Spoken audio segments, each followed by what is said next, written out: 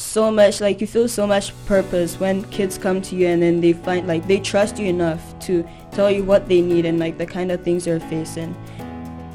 Welcome to Real Life Stories with Real Life Leaders. I'm Divya Sharma. And I'm Nolan Bicknell. Welcome to the show, and thank you for listening and thank you for watching. Real Life Stories with Real Life Leaders is highlighting stories from some incredible storytellers connected through the Can You program. They're all emerging leaders in as many different sectors in our cities. Speaking of different sectors in our cities, Can You and the Winnipeg Foundation both thrive in the philanthropic sector in Winnipeg. And I was thankful enough to be a part of Can You since I came to Canada in grade 5. And today I'm thankful to be a university mentor, helping students whose shoes I was once in. I was also part of the Youth and Philanthropy program, which we'll be chatting a little bit more about in this episode through the Winnipeg Foundation, and I did the summer internship program. Both of these organizations were crucial in fostering my foundations and several other young leaders and emerging leaders and all types of leaders. So today we'll be having a conversation with one of the 6 leaders that we'll be interviewing, and our guest storyteller today is Ama. Welcome to the show. Thank you for having me. My name is Ama from Poma Apiaba, and I'm 16. And yeah, here's Welcome to the show, Ama. So we're asking everyone the first question, what is your story? How do you answer that question when someone asks what your story is? Oh, my story. Okay. Well, I came to Canada in 2019, in November of 2019. And before that, I lived in Ghana, so I'm Ghanaian. And in Ghana, things were hard, like every other third world country. Things are hard for people. And as a kid, I found that I got sick a lot. So that was like a big part of my childhood, because I would spend like a third of my life in the hospital because I'll be sick, and then my mom will have to take me to the hospital. And she's a nurse, so when she takes me, I get to live there for a while, stay there while she's working, which was kind of like a good experience, but also you get to see lots of things. So I got to see lots of other sick children and lots of other sick people and mothers with like crying babies in their arms and just wondering what is going to happen to these people, because I already got my care and like, why are they still in line? What is happening? Why is this not working out? So yeah, that led me to think, why not become a doctor? Because then you can help these people. You can actually make a difference in their lives. So then I decided I'm going to help kids, because at that time I was a kid. And it's just like a really big thing when you get to have an impact on kids, because they're growing up. And so you get to have like more of a permanent etch on their minds, because then they remember the kind of person that helped them and who they want to become. My mom is a nurse too, so very interesting. When did you know that you wanted to be this? Because that's such a strong and difficult path, becoming a doctor. A lot of education, a lot of time. So did you just know from the get-go that you were going to do this, or when did that start? Well, even before I started to get sick, like it was just that thing in Ghana. You grow up, you want to become a doctor, because then people are like, you're smart, so you should be a doctor. But then I realized, okay, I can't just become a doctor. So that was when I got to, I think grade 7. I was about 10 at the time. So yeah, I decided, okay, this needs to actually be, like there needs to be a reason for me to be inspired to become a doctor, because it's a really hard thing to be a doctor. You need to study a lot, like invest so much more time in school to do that. So yeah. That's amazing. I think it takes a lot of resilience to recognize that at such a young age, and that spirit of helping, once again, coming back to why we're doing this, that philanthropic side of things, and really honing in on that. So I'm wondering, Ama, what other program were you involved with? And I'm going to give you a little hint, youth and philanthropy. How, I know that in several of your years, we helped a lot of organizations. That's a big part of youth and philanthropy, being able to give to, organizations that are doing that good in Winnipeg. So what was your experience like in the youth and philanthropy program? And could you talk a little bit about what organization you specifically researched and donated to? Okay. So I joined Youth and Philanthropy program in grade 10 when I went to FRC.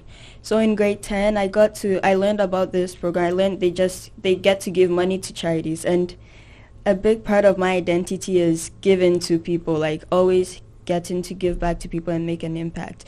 So then I decided to join Youth in Philanthropy, and I partnered with Selena Cassiano, one of my very good friends, and we researched Healthy Start for Mom and Me. So that was the first organization we donated to with the help of the Winnipeg Foundation.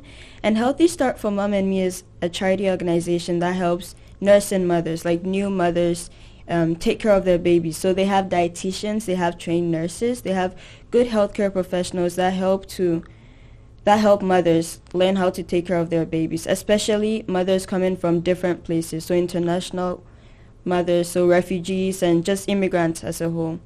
And this year I donated to NEETS Incorporated. So NEETS also helps immigrants and refugees get incorporated into the Canadian system. So it helps kids get adjusted to the Canadian education system because they have like classrooms where they get to teach them English and like the different kinds of things they'll be learning in schools. And then they also have like good programs where they get to the kids get to start working, so they have employment for the kids, which is a really nice thing, I find. And surprisingly, last year my mom gave birth, so I have a baby sister now, and she went to Healthy Start for Mom and Me, so it was just like, wow, this was really helpful. Like, she was getting so much from this organization. They gave her like formula, they gave her diapers, even though she didn't really need it, but then they just had all those resources in store for mothers whenever they wanted it. Yeah, just having enough is so important for a new mother or a second or third time mother as well. Exactly. Absolutely. Maybe just pardon my ignorance here, but what is the philanthropic situation in Ghana versus Canada? Like, is there the same amount of kind of charities and charity work, or is it a different system? Can you just talk about the differences a little bit for me? Yes, it's a completely different system. Like, I don't think in Ghana there's like an organization where you can just join and they would help you like identify charities to give money to. No, it's just like most of the people who do philanthropic work are like mostly the rich people, so people who have a lot of money and they do it so they have like recognition on the TV. So then it's not something I really saw myself doing till I got here and had the opportunity through the Winnipeg Foundation and Youth in Philanthropy. Very cool. Yeah. So like, talk about a little bit about some of the skills that CanU and just your work in general has given you to become a young leader and a future leader and an emerging leader, as we've been saying. Like, what are some skills that you've been working on, and what are some skills that you want to improve on to make yourself more of a leader? So some skills I've been working on with CanU are public speaking. And another thing is also learning how to work with kids, mentoring the kids. So I volunteered for the grade 5 and 6 program for the last school year, which was really insightful and seeing how kids actually behave, because I want to become a pediatrician. So it's like a first-hand experience to see like, ooh, these are the kinds of people I want to deal with. Like, they didn't do deter I really you? want to do this for my life? And I was like, yes, I do. Good. Like, they could be loud and all of that, but then it's just so much, like, you feel so much purpose when kids come to you and then they find, like, they trust you enough to tell you what they need and, like, the kind of things they're facing. And another thing CanU has taught me is to be open-minded, to be open to opportunities. So, like, public speaking is not something I ever thought I would do. Like, I just want to become a doctor, right? So CanU had this storytelling experience, and I decided to say yes to that and be part of the storytelling experience, and I haven't regretted ever doing that. And they also have like different programs like coding and like other things which I wouldn't necessarily see myself doing without being part of CanU. So yeah. Cool. Yeah, things really do come full circle from, donating to an organization and then, helping with that. And then also the fact that you wanted to, become a doctor, and now you're influencing that field in some sort of way. And then the whole public speaking when you never thought you would do it, and then you spoke at a gala. Like, that's really incredible. That all demonstrates leadership. So what does being a leader mean to you? To me, being a leader means being able to make an impact on others, being able to have like an opportunity to make a difference in the lives of others, so that when someone mentions your name, they're like, oh, this person, she helped me do this. Oh, she's the best person you could be with. Like, even in a team, like in school, you're doing a project with people. It's that kind of feeling where no one feels like they're being forced to work on the project. You all just work together because you have such an amazing person leading you. Wow. Did you So we've been talking a little bit about mentorship as well on this show. Who are some of the mentors from your past and from your present that you can give a shout out to? And what do you think what are some of the most important personality traits to be a mentor? Okay, so some people I would like give a shout out to are Roger Barrington, so the executive director of CanU, because he inspired me to do like the things I do today, to look to make a difference, because Roger is making a big difference in the lives of so many people in Canada, like Divya and then Selena and then myself. For sure. And it's so inspirational looking at him and just seeing like how far he has come. And also during the CanU summer experience last year, when I went for camp, I got to speak with Roger and like learn how CanU came to be. So it's such a story like of how he's been able to build resilience and like build such a great thing. Keeps me going. Yeah. And another person I would give a shout out to is Rob Gorbett. So I met him at Shad Waterloo, and Rob is like he's the best person you could ever be with, because Rob was very open. He's very vulnerable, which are traits you should find in every leader. Because if you're not able to show vulnerability to the people you're leading, there can't be any level of trust between you guys.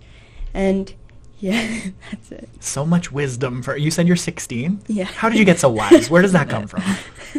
Oh, I think it's just the people around you, honestly, because if you surround yourself with people who are filled with wisdom, they impact you with more knowledge.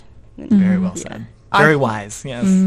I can speak to that, Nolan. I mean, thank you for having us on the podcast. Leadership, mentorship, you're my mentor, and I see you as a leader. Cheers. Thank you. So, Amma, your story has been so impactful. So, in regards to, like, the people that are around you, I know you're, just finishing up high school in this upcoming year. Yeah. What do you hope to accomplish? Okay, so, well, after high school this year, I'm looking to go into university and then just get a health sciences degree so I get on, like, the right path to becoming a pediatrician. And I also am looking forward to working on a passion project of mine. So I'm looking to do research into why there's scarcity of healthcare workers in Canada when there are so many immigrants who come as doctors and nurses, yet the Canadian system finds it so difficult to integrate them. So I'm looking to research what exactly is the problem and then see where I can go with that. Contact like some government officials and then get insights on what they think about these problems. Such important work. Yeah, there's so many hoops to jump through for people to, even if they've been a practicing nurse or doctor in a different country for 10, 15, 20 years, they come to Canada and they have to start from scratch. And it's like, what are we doing here? There's so much talent and ability that's being squandered because of old rules that don't really make that much sense. Like bodies are bodies. Being a doctor is being a doctor. Being a nurse is being a nurse. So bravo. Excellent idea. I look forward to and I will support that work as much as I can. But what in the immediate future is, like, that's kind of a long-term goal. Obviously, graduating high school is an immediate goal, but, like, looking down what are you most looking forward to in the next year?